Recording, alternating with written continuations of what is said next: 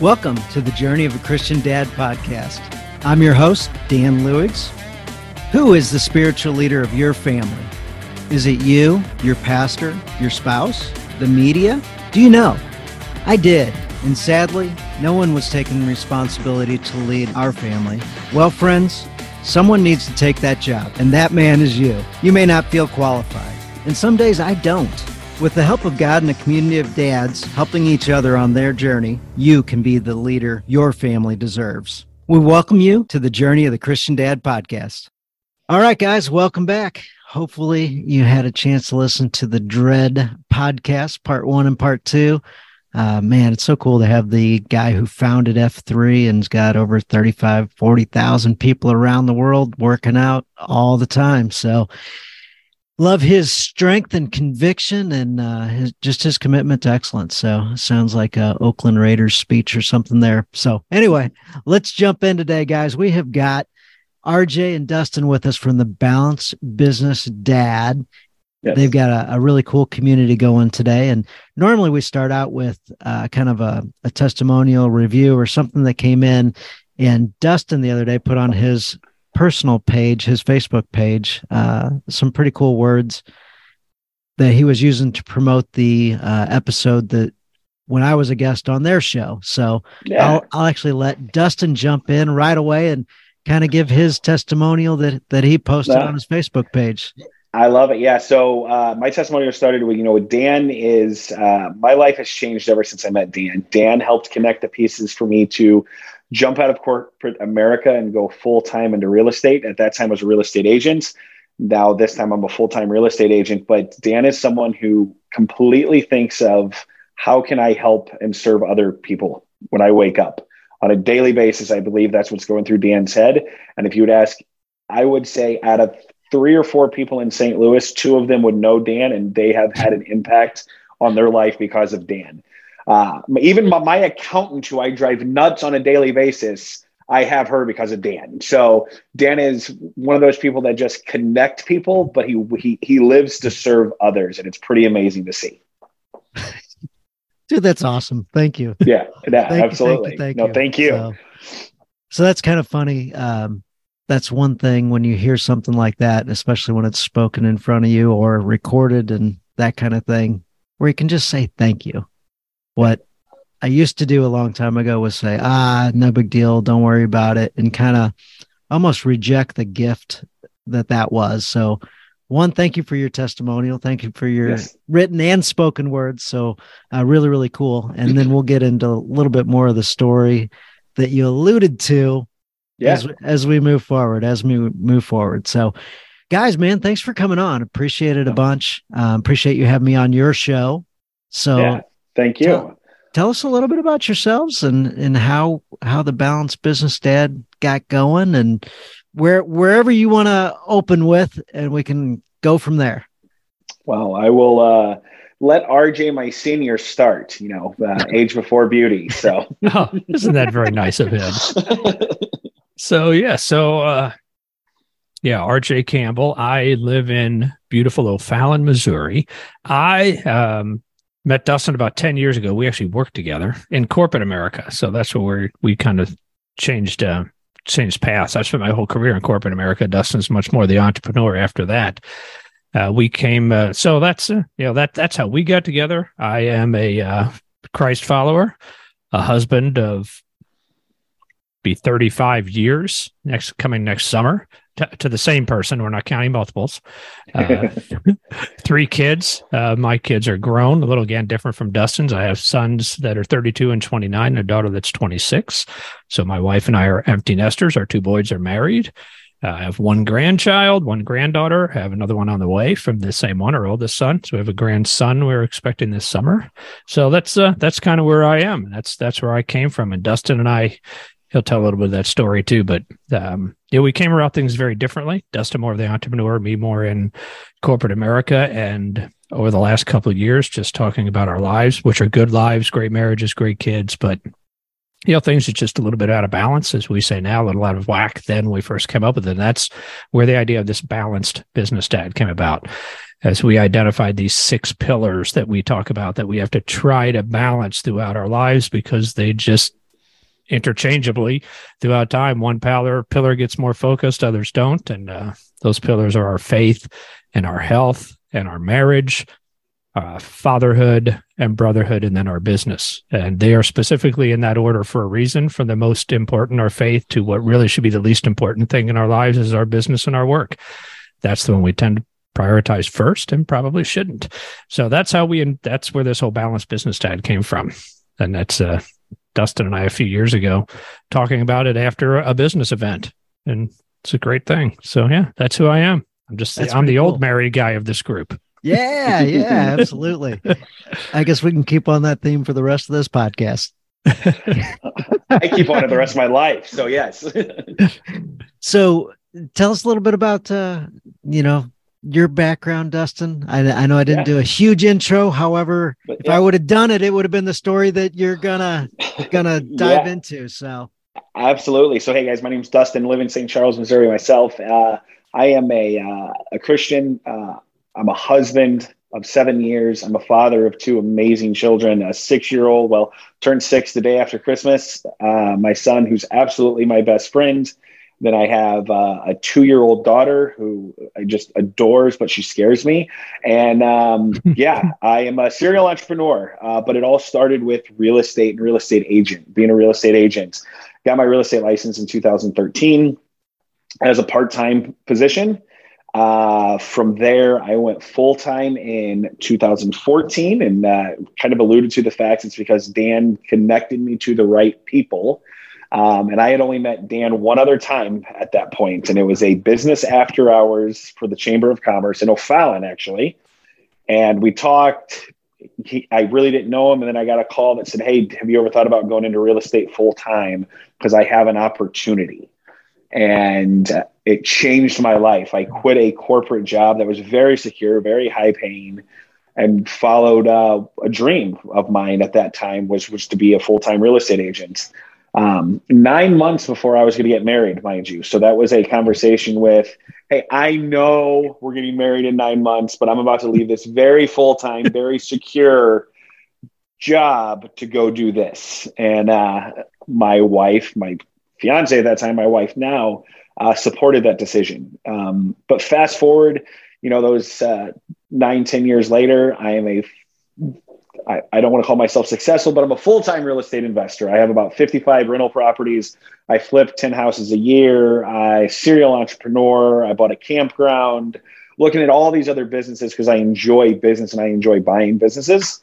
But while that happened, I realized, it's very easy in life to get out of whack, where you put your business ahead of other things. And I have seen that a lot because I also coach people, and I saw trends that people would get out of whack and then their marriages would be kind of in ruin. So they were either trying to make it get better or they didn't, or their health. Myself, I'm 70 pounds lighter than I was a year and a half ago.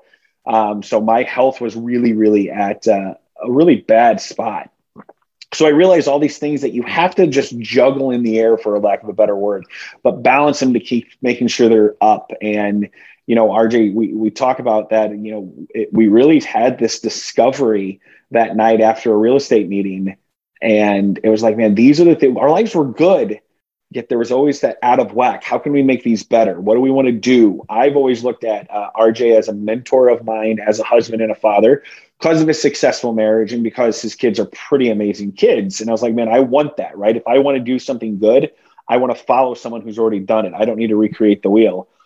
So we were talking about life and everything that night. And then the idea of the Balanced Business Dad came about. And now it's a movement on our heart because we know there are other dads out there who need this, who yearn for it, who want it. And they know they have challenges and problems, yet they don't know necessarily how to fix it. So we have came up through years of practice ourselves, the framework of dad up. It's time to dad up, guys. And that's how we're going to fix these problems together, is by dad up.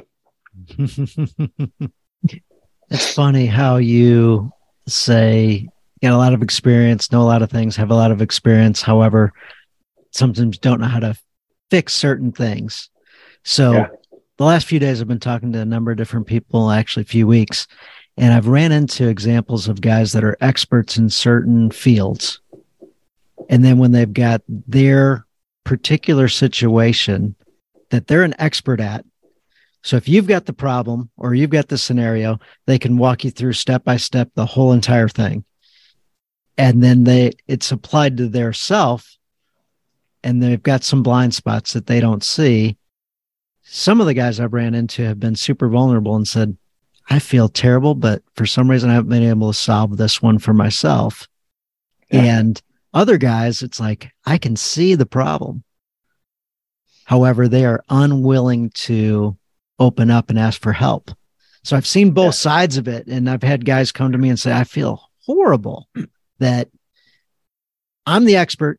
And also I'm like my worst, I guess, client, if you will, where they coach people on the exact problem that they're having problems with. And so with you kind of looking to RJ, and then also taking some of the experience and stuff that you've got and saying, let's throw it into a group and get some collective wisdom, collective community, and then let's see what that brings about. Yeah, absolutely. And that's the point of it. It's that collective. I know that I'm not going to succeed in life alone. And I've seen that, I am a child of divorced parents. And that I don't think I ever said out loud that I'm scared of that, yet I wanted to make sure that I didn't have that. I'll put it that way. And so one of the let me stop you for just a second. Yeah. So nothing revolutionary, but that my parents were divorced, and I know I don't want that. Yeah. And often that's where we stop. Yeah. I'm just going to stay away from that. I'm just not going to get divorcot. So my big, huge grand goal for this marriage is to not get divorced. And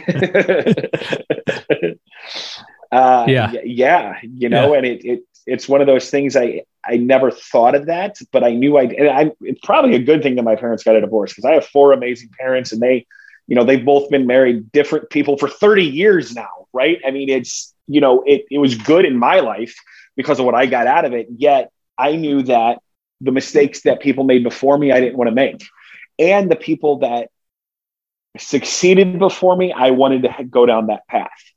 And that, that's, I think, why RJ and I was probably using him. Obviously, we're very close friends, but he is 20 years my senior. That is a joke and the truth.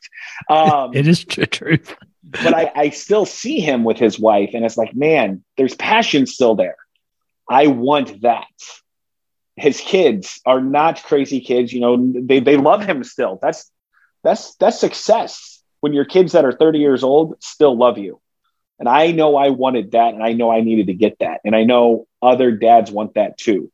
I've also been able to, I guess, return the favor, RJ says, because I give him a glimpse of entrepreneurship and not getting worried about being fired, if you will, because I don't have that. So we've kind of used each other a little bit both.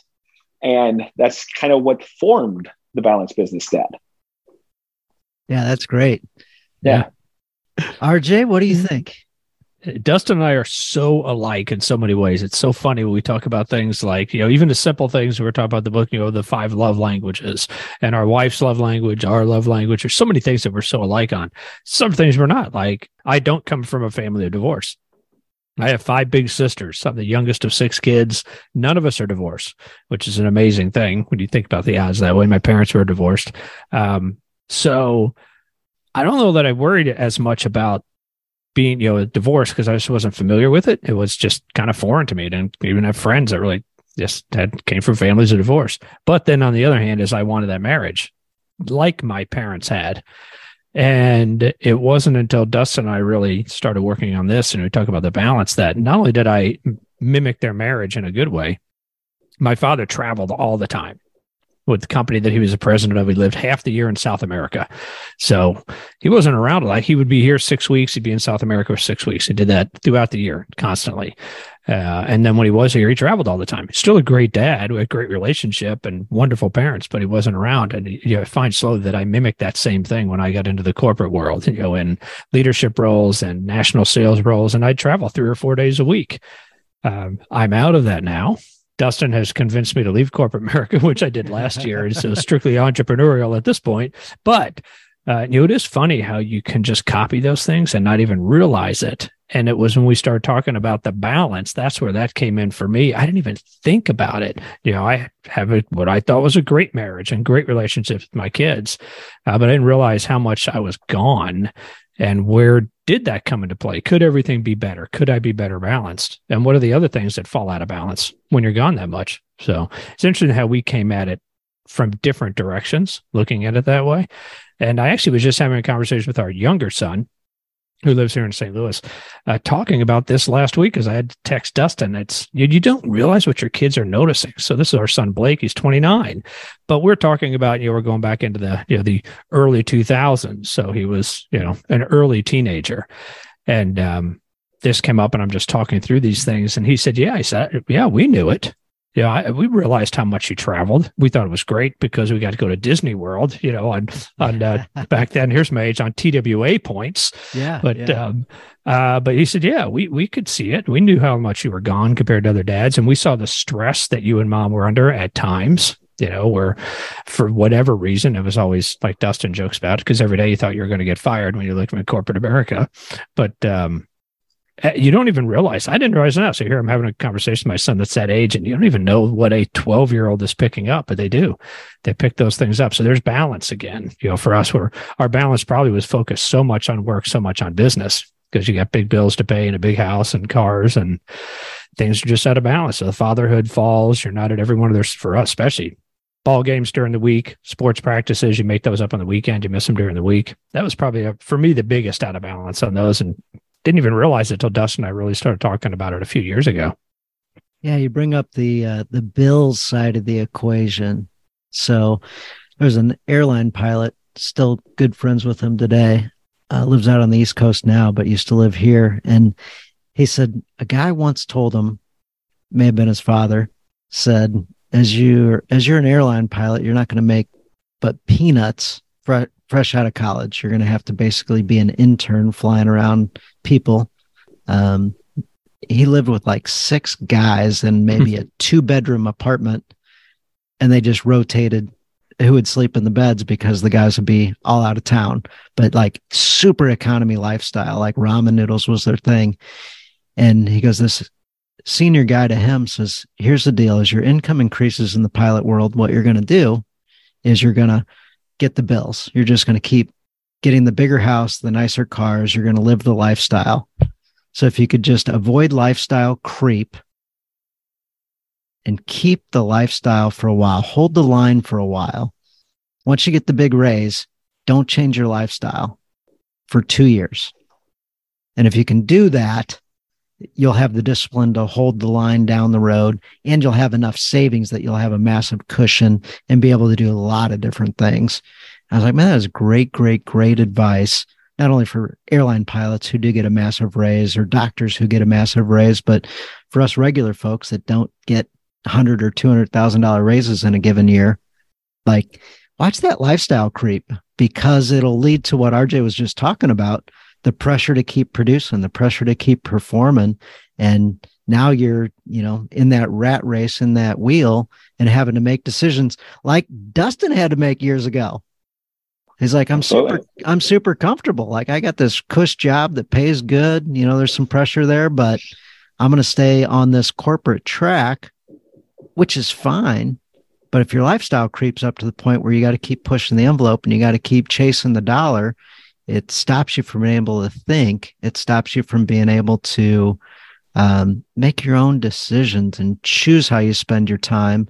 Instead, you've got a boss telling you what you're going to do, or a corporation telling you what you're going to do. So, any of that resonate with you, Dustin?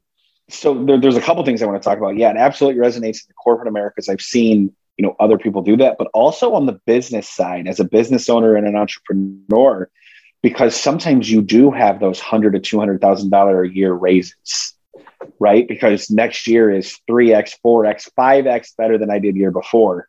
And the lifestyle creep I've had to, I guess, rein down, because the last few years have been amazing. I mean, I couldn't imagine, even where I am today, I could never imagine that God was going to give me this. right? And when I look at it, yeah, we've had to slow things down. It's like, hey, let's be a little smarter, right?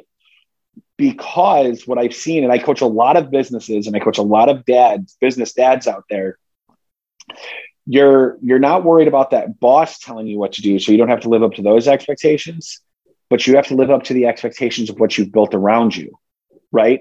So now you have 17 people on staff, you have this office, you have these bills, and now your overhead is $1 million a year, right? Because yes, it was lifestyle creep, but not only lifestyle creep, but because you kept on pushing that you thought you had to do more, that you had to do more, that you had to do more. So I don't know if that's lifestyle creep or business style creep, if you want to call it, but that's the same thing that can get in trouble there. Make sure that you're doing what you're supposed to be doing and not just pushing through because you think other people want you to do that, right? I'm not one who thinks that there is enough, because I think that's a very selfish. If I have enough, then I'm not giving to other people, right? So I do believe in growing, yet I also want you to make sure that you're doing it at the right level, so you're not this massive overhead that's stressing you out, if that makes sense.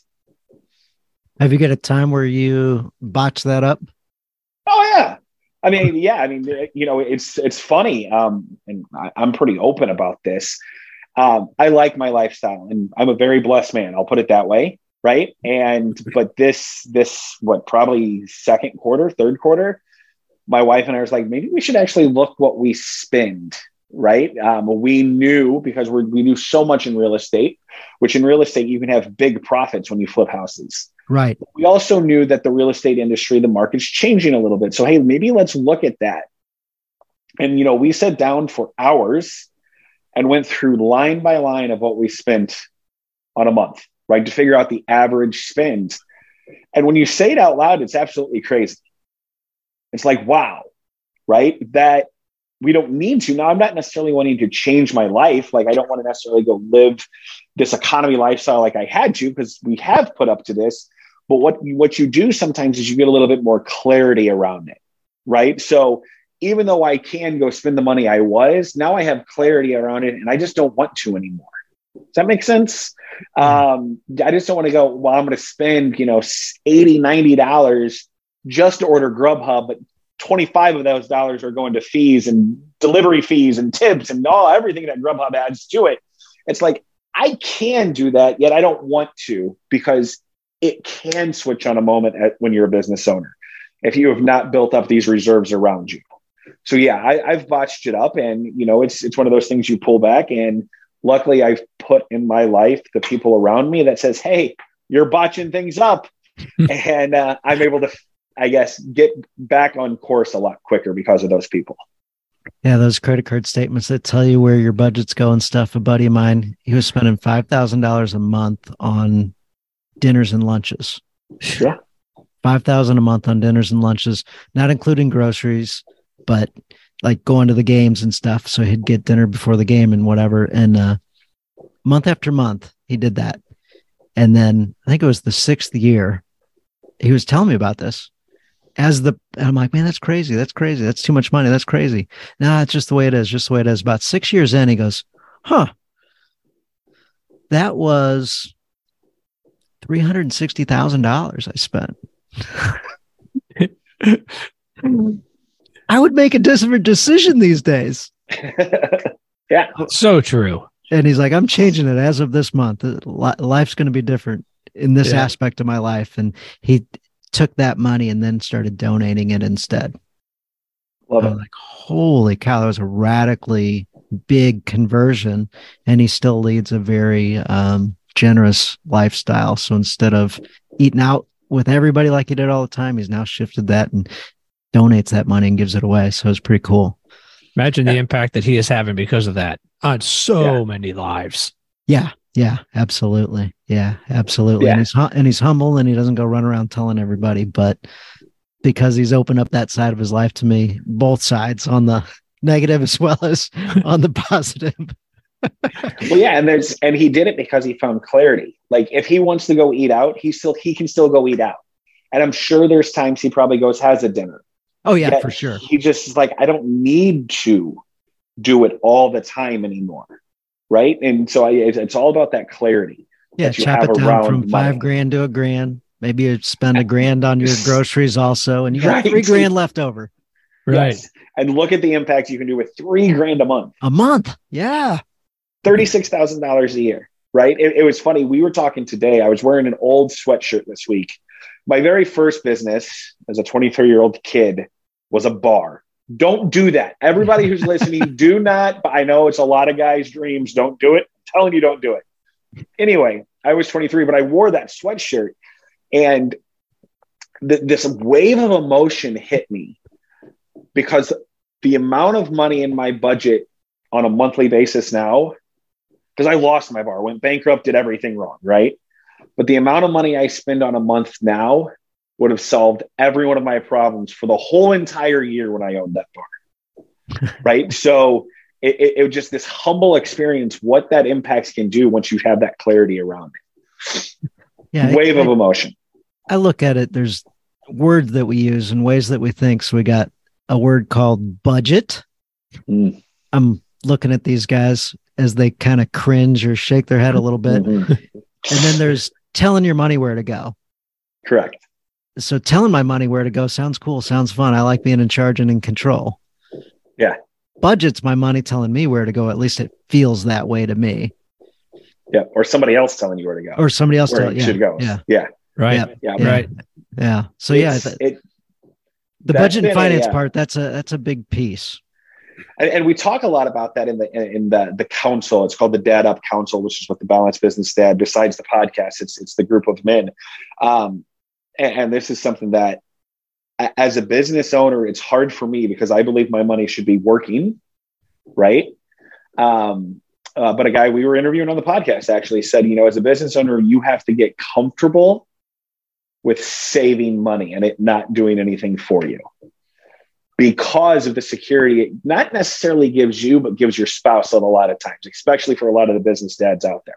Because I want to invest all my money and then get my more money back, and then I get to go invest it again. And it's this cycle on that.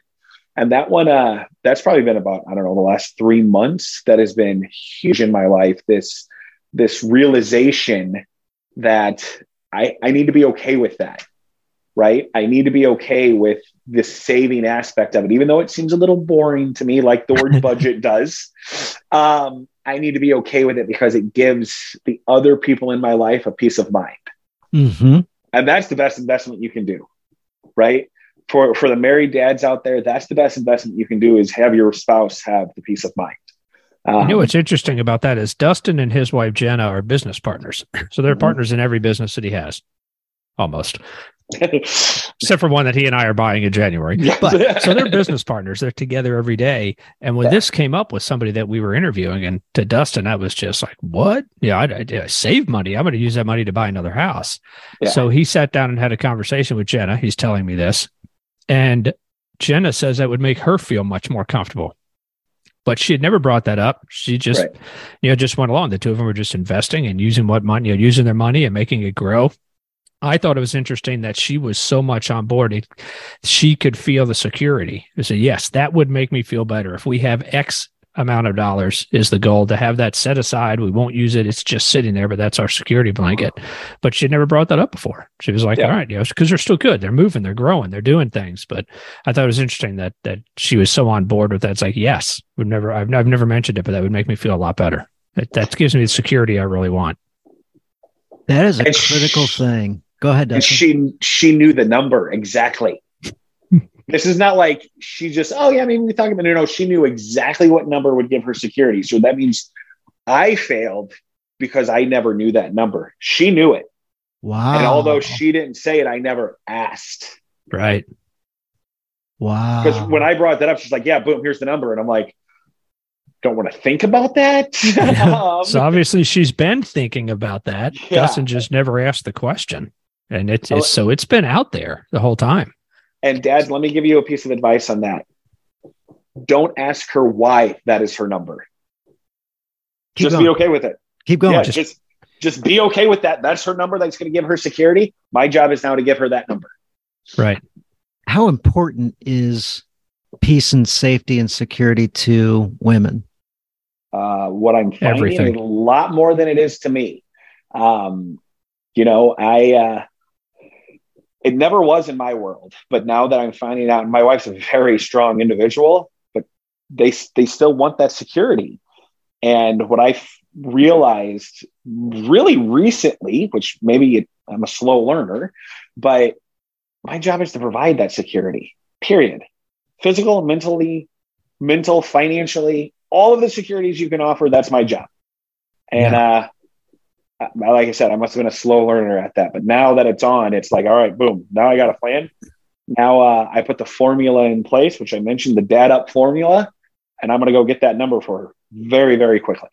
Yeah. Yeah. So that's a huge, huge key. I didn't realize we were going to talk about this a little bit, but the like super, super, super important things that women, and we can segue that into our wives, safety, peace of mind, security, like so critical. Part of that is literally telling your wife multiple times a day that you love her.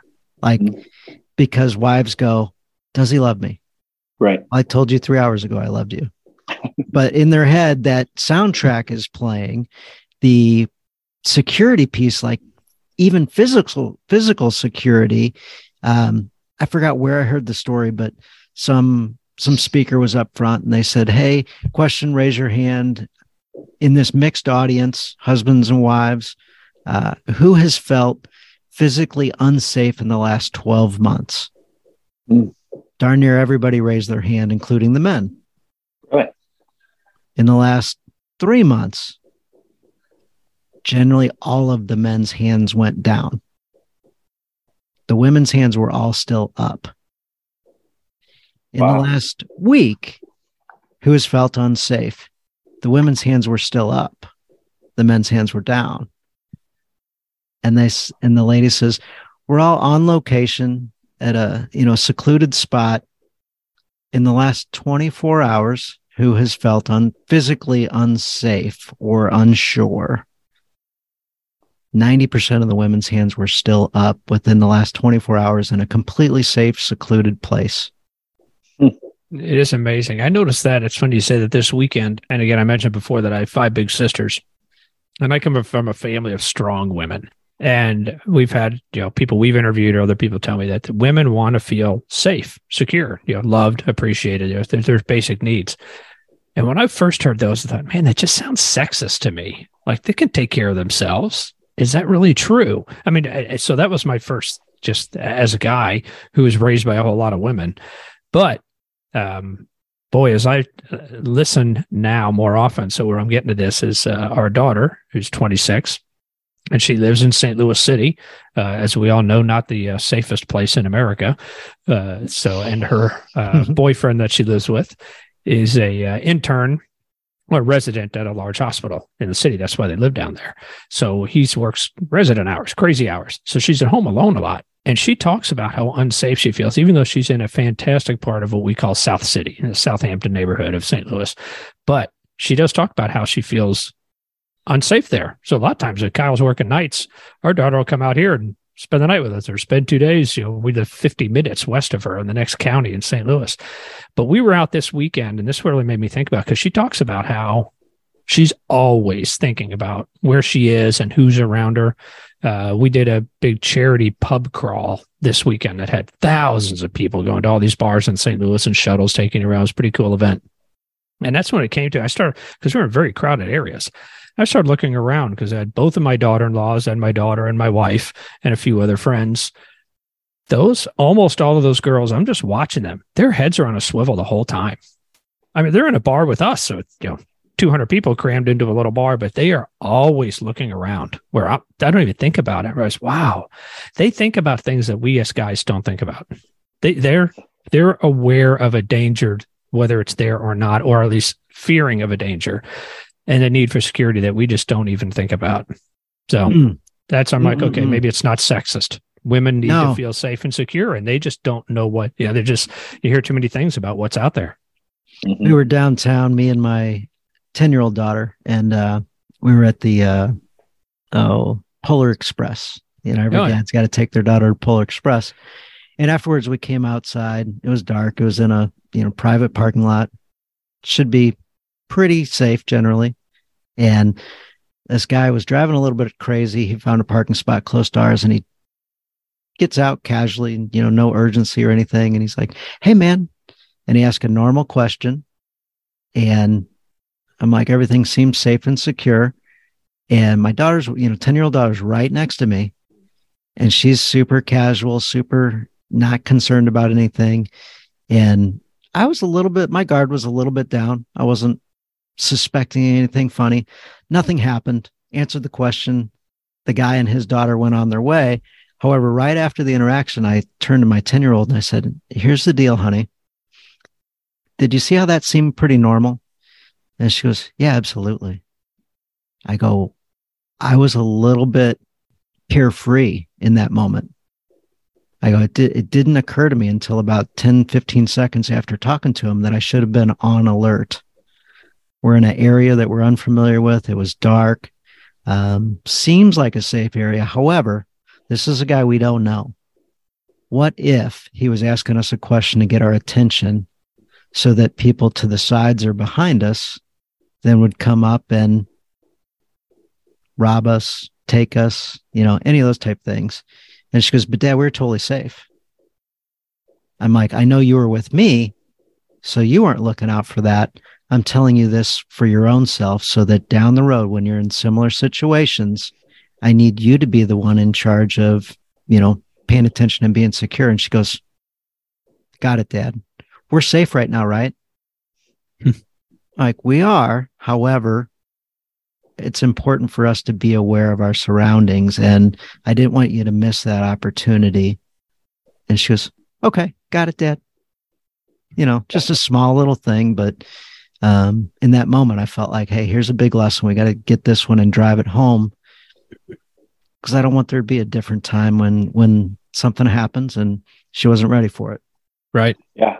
That's a huge lesson. It's interesting. I leave for Disney World in 7 days with take, my 6-year-old and 2-year-old and our whole family and stuff like that. And it's interesting when we talk about security. I don't know if there's a time I've felt unsafe or physically unsafe in the last 12 months for me. For you, yeah. But when my children and my wife are around, it's a much different story. Especially I was downtown last week and my guard is so up anytime my kids and my wife are around me because I feel like I can handle myself. Can I handle myself and protect them at the same time? It's two different stories. Two different stories for 100%. I'm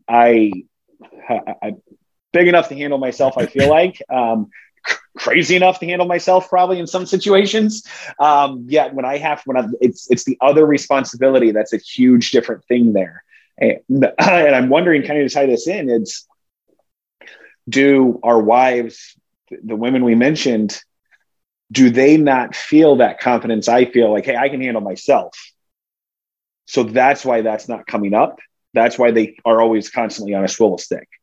Because I think I feel that, you talked about RJ at that bar, their head's on a swivel stick. My head's on a swivel stick if I was with my wife, but if I'm by myself, I wouldn't have cared at all. So I wonder if that's the same feeling that they're feeling there. Yeah. When you go to a restaurant, when men are with their families or just in general, we all jockey to sit at the wall.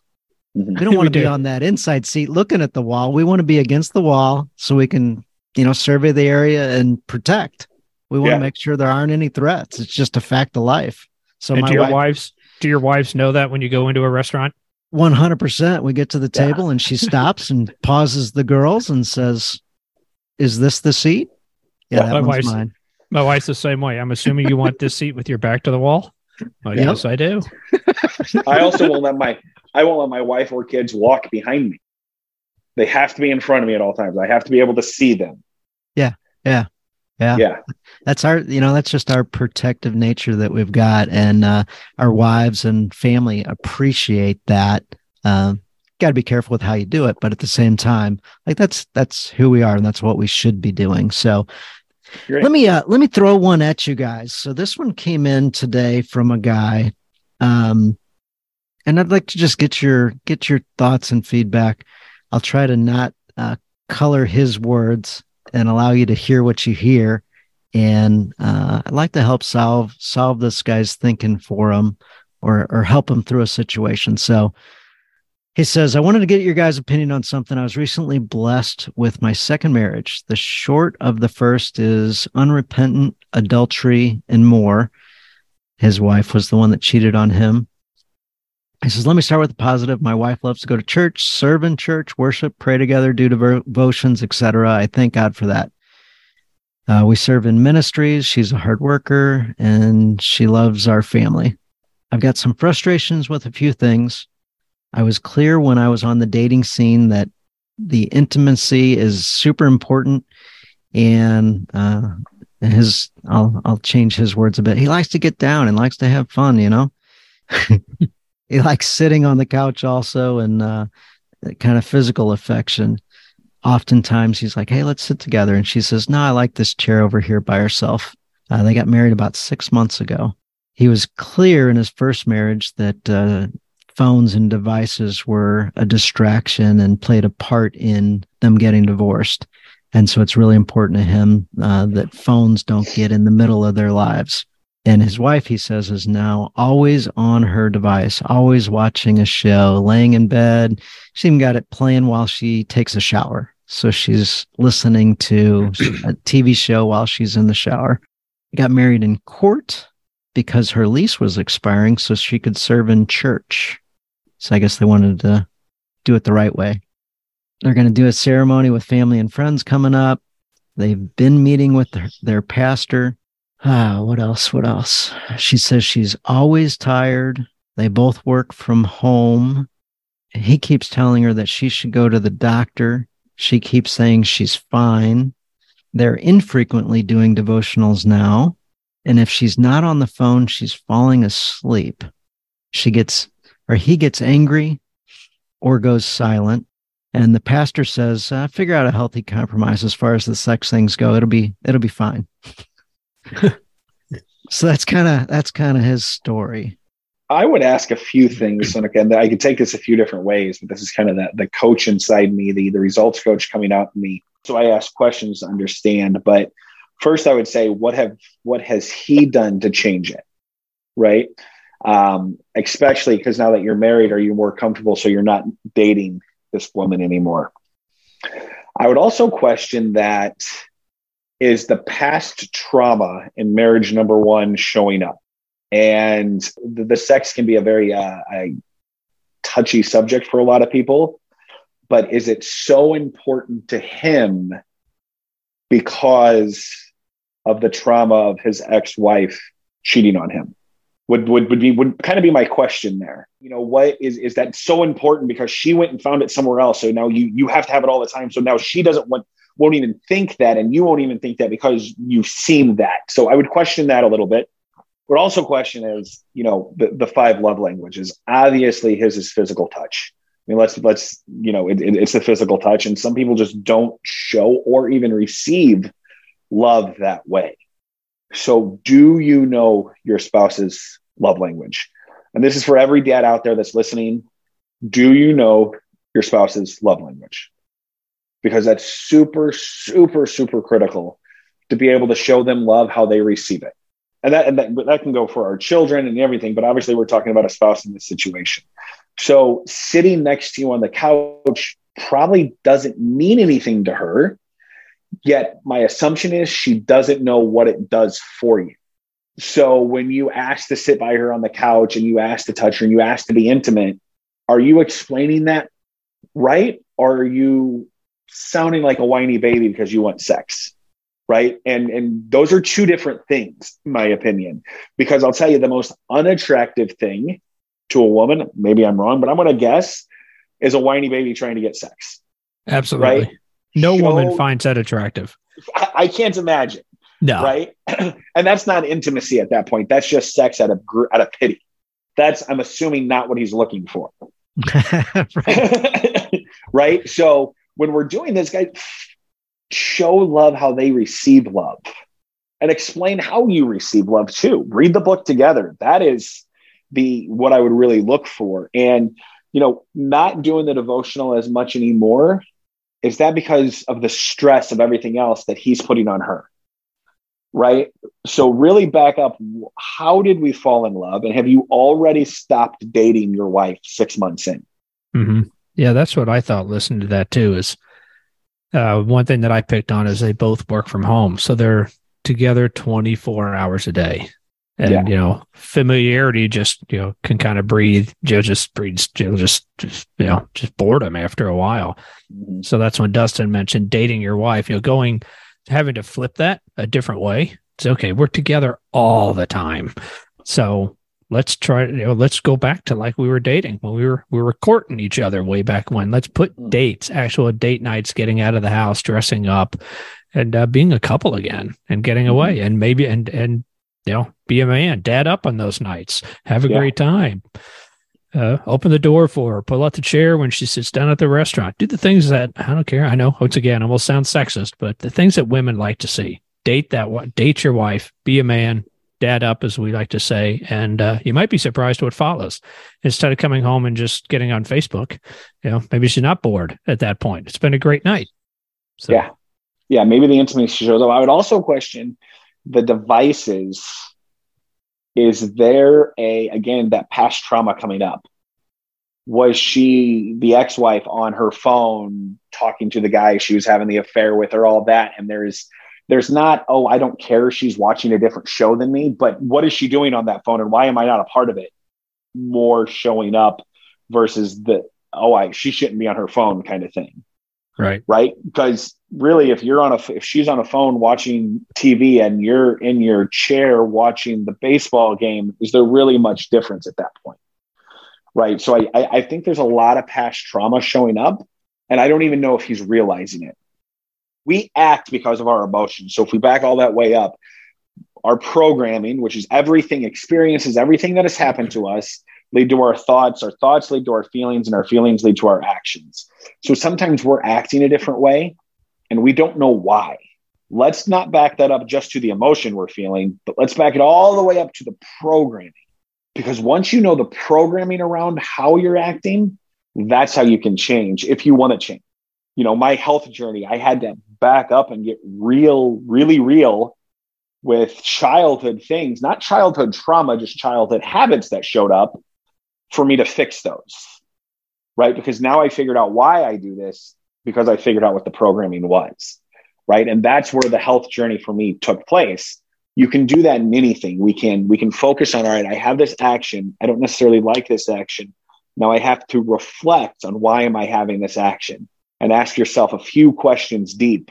Oh, well, it's because, this happened when I was 17 or whatever, which sounds kind of airy-fairy, right? But there's a lot of emotion around things that you don't even realize without looking into it. Yeah, 100%. Yeah, 100%. Yeah, past history, and you said going back to a kid, tons of our thoughts and actions are because of things that happened when we were a kid, or the stories we told ourselves when we were 4 years old. That's right. And that's scary as a parent, because how bad are we messing up our kids? Yeah, or how bad are our kids messing up our kids? Yeah. Right. I hear my kids telling stories that I'm like, that's not kind, true, or helpful. Like it's not even a true story, the story you're telling. Right. Well, we have RJ and I have a mutual friend, and I'm not going to mention names because you probably know, because it's Dan. Dan knows everybody. But we were in a seminar together, and this guy's job is to be creative. Like, that's literally his job. That's what he does for a living, is creativity, right? And he was saying, he's like, yeah, I'm not creative or anything like that. The whole room was absolutely floored by that, because literally that's your job that you're really successful at. So how can you say out loud, I'm not a creative person?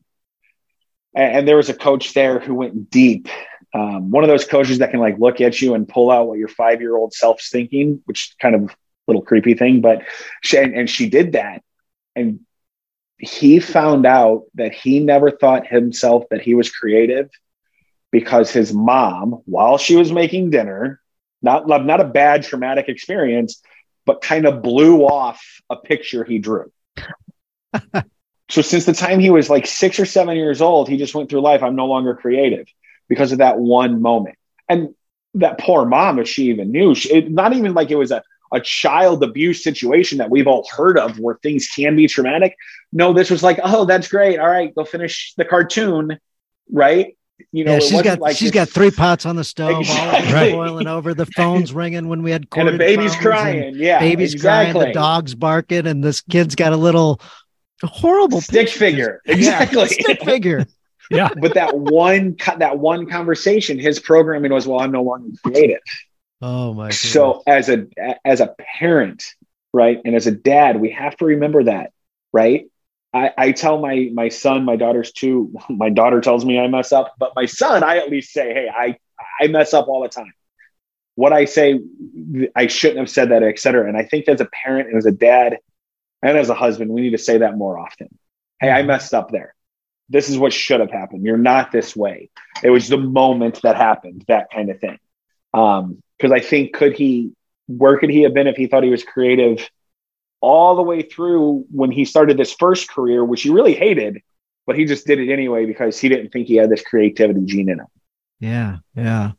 So two things maybe to help tackle for this guy, and maybe not only this guy, but I think a lot of guys and a lot of women have spouses that are on their devices all the time. I think it's a large number.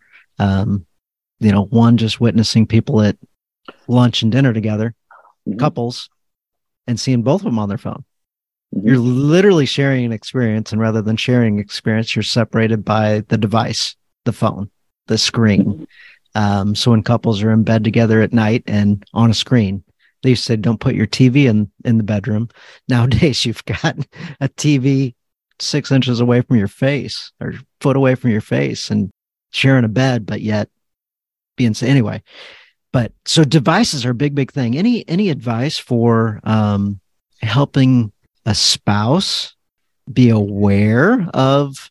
That's a great question. So you can bring it up. I would bring it up, and how I would do that and how I have done it is, the world is too much on their devices. Honey, I'm going to intend on not being on mine much more, and model the behavior you want to see. Model the behavior you want to see in the world, right? Because I can't hold my phone and look at my spouse and my wife and say, man, we should not be on our phones anymore, right? We should both put them down. And she's like, okay, it's not one of those things. Model the behavior first, and then maybe have that conversation, right? And yes, a device is easier when we talk about the phones, but to me, a television is just as bad, right? Mm-hmm. So I, especially just sitting at home, don't look at it. If one person's on this, their phone versus one person's watching TV, I don't think it's very much different, right? So to me, if you're going to be present, mm-hmm. and then have those conversations, but you have to model the behavior, right? If you're now not on your phone, but you guys are in the living room together, turn the TV off. I bet you start having weird questions. Well, what does he want to do? No, I just want to sit here and talk. Yeah. See what that does, right? Don't be upset about your spouse not being present if you're not being present, is what I would say there. Yeah, that's a big one. RJ? Yeah. I kind of came from the opposite end of that. We laugh about that. My wife never had a Facebook page until like a year ago.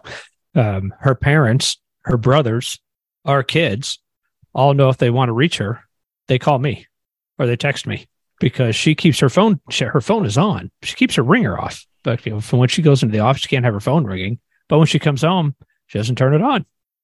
So even her parents, her dad will call me. Hey, is Leanne there? It's like, yeah, let me give her my phone, because they know she'll never answer the phone because the ringer's turned off and it's sitting in her bedroom. So yeah, it's just funny. She just never embraced that technology to an extent. Now she does. She's got Facebook, and it's funny, but she uses it as a later night entertainment. After we're done doing things, she'll just go play on it. So she's not one always walking around with her phone. So I had to be more conscious of it than her. So I haven't had that with her, but I went to it was the same thing. I noticed, we'd be out to dinner and I'd be constantly glancing at my phone every time it would buzz. Who's that text from? Oh, which one of the kids maybe? And that is such a distraction. And then I remember somebody said, you just turn the phone upside down. Leave it screen side down on the side of the table so you don't worry about it. Well, it's still there. You're still looking over there constantly. So now what we've done, or what I've done, but again, it's not really because of her, is when we go out now, and she knows it. As soon as we walk into a restaurant, I hand her my phone. It's just she can just put it in her purse. So I don't have that thing, even at least sitting on the side of the table. I'm constantly looking over the thing and, man, I wonder what the Cardinals are doing right now. I'd sure like to figure out a way I can glance at that thing. That's so funny that you mentioned put the phone down, put it face down. And it's like, no, that's the horrible advice. But the world says it's okay. You got it on silent and all the stuff. It's a third person at the table. Right. It's sitting right there, constantly glancing at it. The other person's glancing at it. Are you going to touch it? And it's like totally a distraction. But the way the world sees it is, no, it's cool. Like it's just there. It's an inanimate object. It is not. It's got life and voice and everything else, and everybody's constantly drawn towards it. So with it being visible, it's a total distraction. I think it was better when I just had it in my hand. At least having that thing sitting upside down was like, man, what is the mystery message that's on there right now? I got to find that somehow. I love giving her control over that and saying, it's yours. Do what you want with it. You take it. Don't give it to me, And the same thing now with the smartwatches. The smartwatches are so annoying. I've gone to leaving mine in the car when I'm going to do something or whatever, because I don't know how to get the thing to shut up or quit lighting up, and like it's a distraction. And I've talked to a lot of other guys that say the same thing. Like this smartwatch is the stupidest thing ever when it's in a group where I'm interacting with people, because the thing never shuts up. Yeah. Oh yeah. It never stops. And it's on your wrist, so everybody can see it. Yeah. Right. Everybody sees it lighting. How many times do you notice that when you're sitting with somebody, you see their watch lighting up? Mm-hmm. And half the time we're like, oh, I want to see what's on there. What did that just? Oh, it looks like a text. I want to read it. It's not even mine. Yeah, it's the latest. You can really see how often it's going on. Everybody around the group are just watches are constantly blinking on and off. It's like, man, there's a lot of text messages going around and all of this. Yeah, for sure. Absolutely. So guys, if you were listening and you heard that story and we kind of reflected on everything, one of the themes in that was telling our wives the way that it is, laying down the law. I run this place. You're going to do what I say. So that's obviously not the way. And I'm sure this guy wasn't trying to tell his wife that. However, as I read his story, that's what I felt like. I felt like it was a bunch of finger pointing and telling what's going to happen. Is it important to express our expectations? Yes. Oftentimes we have covert thoughts and we make contracts that the other person's unaware of. So yes, important to express, however, in a loving way, not in a dictatorial way. We're in this together and looking for, how am I going to get what I want? It's all about me. If we're listening to that radio station, WIIFM, and that's our sole focus, what's in it for me? Yeah. That's the wrong way to go about it. I didn't hear this guy talking about his friend group, his wise counselors in his life. I didn't hear him talking about fitness. I didn't hear him talking about his hobbies and things that he enjoys that helps him thrive in life. I didn't hear any of that stuff. Nope. I just heard, what I'm not getting is this, and I'm mad at my wife. Well, if that's the sole focus, you'll continue to go down the path of getting less and less and less of what you want, because you're so focused on seeing the negative. Instead, focusing on the positive and kind of blowing into your wife, giving her compliments and lifting her sails so she can blossom and bloom. On a man, John David Mann, they've got the Go-Giver Marriage, phenomenal book. And they talk about language like that and how you can just light your wife up with compliments and, taking care of her, and less about the criticism. Wives don't need criticism. They do enough of it inside of their own head. They don't need us to jump on their case. So, and the device thing, it's a big, big issue. And just being aware that it's a big issue. And I agree with you, Dustin, looking at yourself first. So always. If you're not modeling the behavior and you want to call the pot black when you're the kettle that's black, like that doesn't go very far. Being, again, that dictator type. This is how we're going to do it. And when I mean we, I mean you. Right. It's so true. It's funny. And I heard a story, and I think it came out of The Compound Effect by Darren Hardy.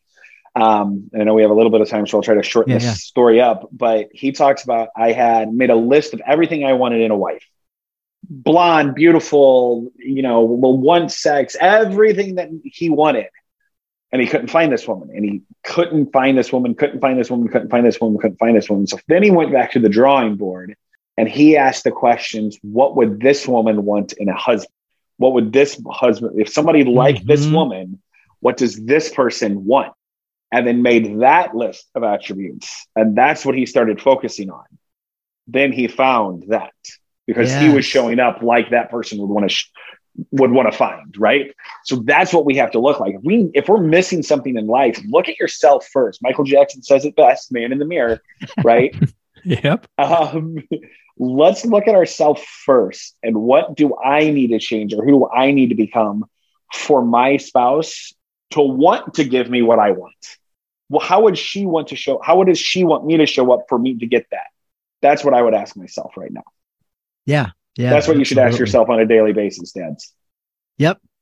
I love that. So let's come up with a challenge. Let's give something the guys can do between this week and next week, the next episode. I always love to throw a challenge out. The guys love a challenge. As you're thinking through, can you guys come up with something? I always like to let the guests throw something out there. And if they don't have it, I got a backup, but I'm sure you've got something that guys can do week to week. I got one, and I'm going to steal this. So we have, the Dad Up Council has 7 calls and based off pillars. So I'm stealing this from our resident marriage coach, but they call it the cookie jar exercise. So what you're doing is you and your spouse, or a mason jar, whatever it is, you and your spouse each have a mason jar, and you write down 5 things that you would like your spouse to do for you that week. This could be, give me a hug, wish you I love you, empty the dishwasher, whatever it may be. And then you put those pieces of paper, you fold them up and you put them in the mason jar and you close them. And then you're going to go through that mason jar, your spouse's mason jar, and you're going to read, this is what my spouse wants me to do. She's asking for me to do this. And then sometime through that week, you're going to go do it for her without telling her you did it, without, look at me, I emptied the dishwasher. That was what I said, the dishwasher. I did it. It was me. Did you notice that?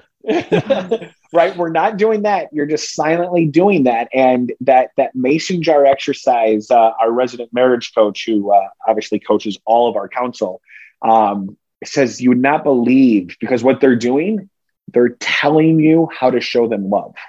They're telling you what their love languages are, which is not such a, hey, what is your love language? I need to take notes. It's a very subtle way, a non-offensive way, non-pressured way. And that the mason jar exercise has done wonders for couples. That's pretty cool. Yeah, that's pretty cool. Yeah. I thought you were going to say like compliments or, some other thing, but I like that one. That one's good. That one's really good. Gets those unspoken expectations out in the open and, so yeah, that's good. That's good. How can guys reach out and get a hold of you guys? Tell us contact info and anything else you want to tell us about yourselves or Balanced Business Dads. Yeah, I would say so. We do have a show as well called The Balanced Business Dad. You can find it where all of the podcast world is. But also on Facebook, we have a group just called The Balanced Business Dad. And that is for obviously what it says, but it's something I want to make a caveat. If you're not in business for yourself, that's okay. We're still here for you, right? We call it The Balanced Business Dad, but executives, the people that are working in corporate America, you're invited, right? You're our posse too, if you will. But I would say those 2 places are going to be the best. thebalancedbusinessdad.com. Is that correct, RJ? We'll take you to our, with all of our podcasts that we've had, Dan's show on there, which was amazing. So I would say that's where you can find us. And then we're going to be hosting a webinar, and I'll send you that link the first week of January, maybe the second week. Second week of January. Second week of January. But it's how to dad up is what it is. And it's how to solve those problems. And just because dads, it's time to dad up. We're going to explain that process and explain what the Dad Up Council is and things like that. And I'll send you that link out there for you, Dan. Awesome. That sounds great. Yeah. Good stuff. I appreciate it. Yeah. Well, thank you so much for coming on. This was really, really cool. I had no idea somebody's going to send me this note today, and hopefully we help this guy. But if not, I know there's lots and lots of guys that think similarly and have similar thoughts. So that was cool that you guys played that game with us and went back and forth and I love it. Had some good ideas, and glad we were able to have it recorded so we can share it with lots of guys. Yeah, perfect. That's awesome. All right. Well, thank you guys. And I appreciate you and look forward to listening to your show. And thanks for listening to mine. You're welcome, Dan. All right. Catch you guys later. And guys, thanks for listening, and catch you guys next week. Thank you for listening to this episode of the Journey of a Christian Dad podcast. Thank you guys for being a light. Shine that light out and let others see it. With you guys part of this community, it helps me be accountable to you guys. It helps me be accountable to myself, be accountable to God and Jesus. I hope you appreciated this episode and picked up some great things. Hope you like the challenge and hope you can execute on that challenge this week. I ask of you, please subscribe, share the show with others. Join us inside of the Journey of a Christian Dad on Facebook, inside our private community. Share that community with others. Have your buddies join. Have other dads that are looking to grow in their faith, grow as spiritual leaders of their family. As we engage in our journey and be intentional with it, we can help others grow theirs as well. We thank you again for listening. We thank you for all your reviews. Look forward to reading a review of yours on a future show. So, dear God, thanks for blessing all of us, and thanks for drawing us closer to you. In your name we pray. Amen. Have fun, guys.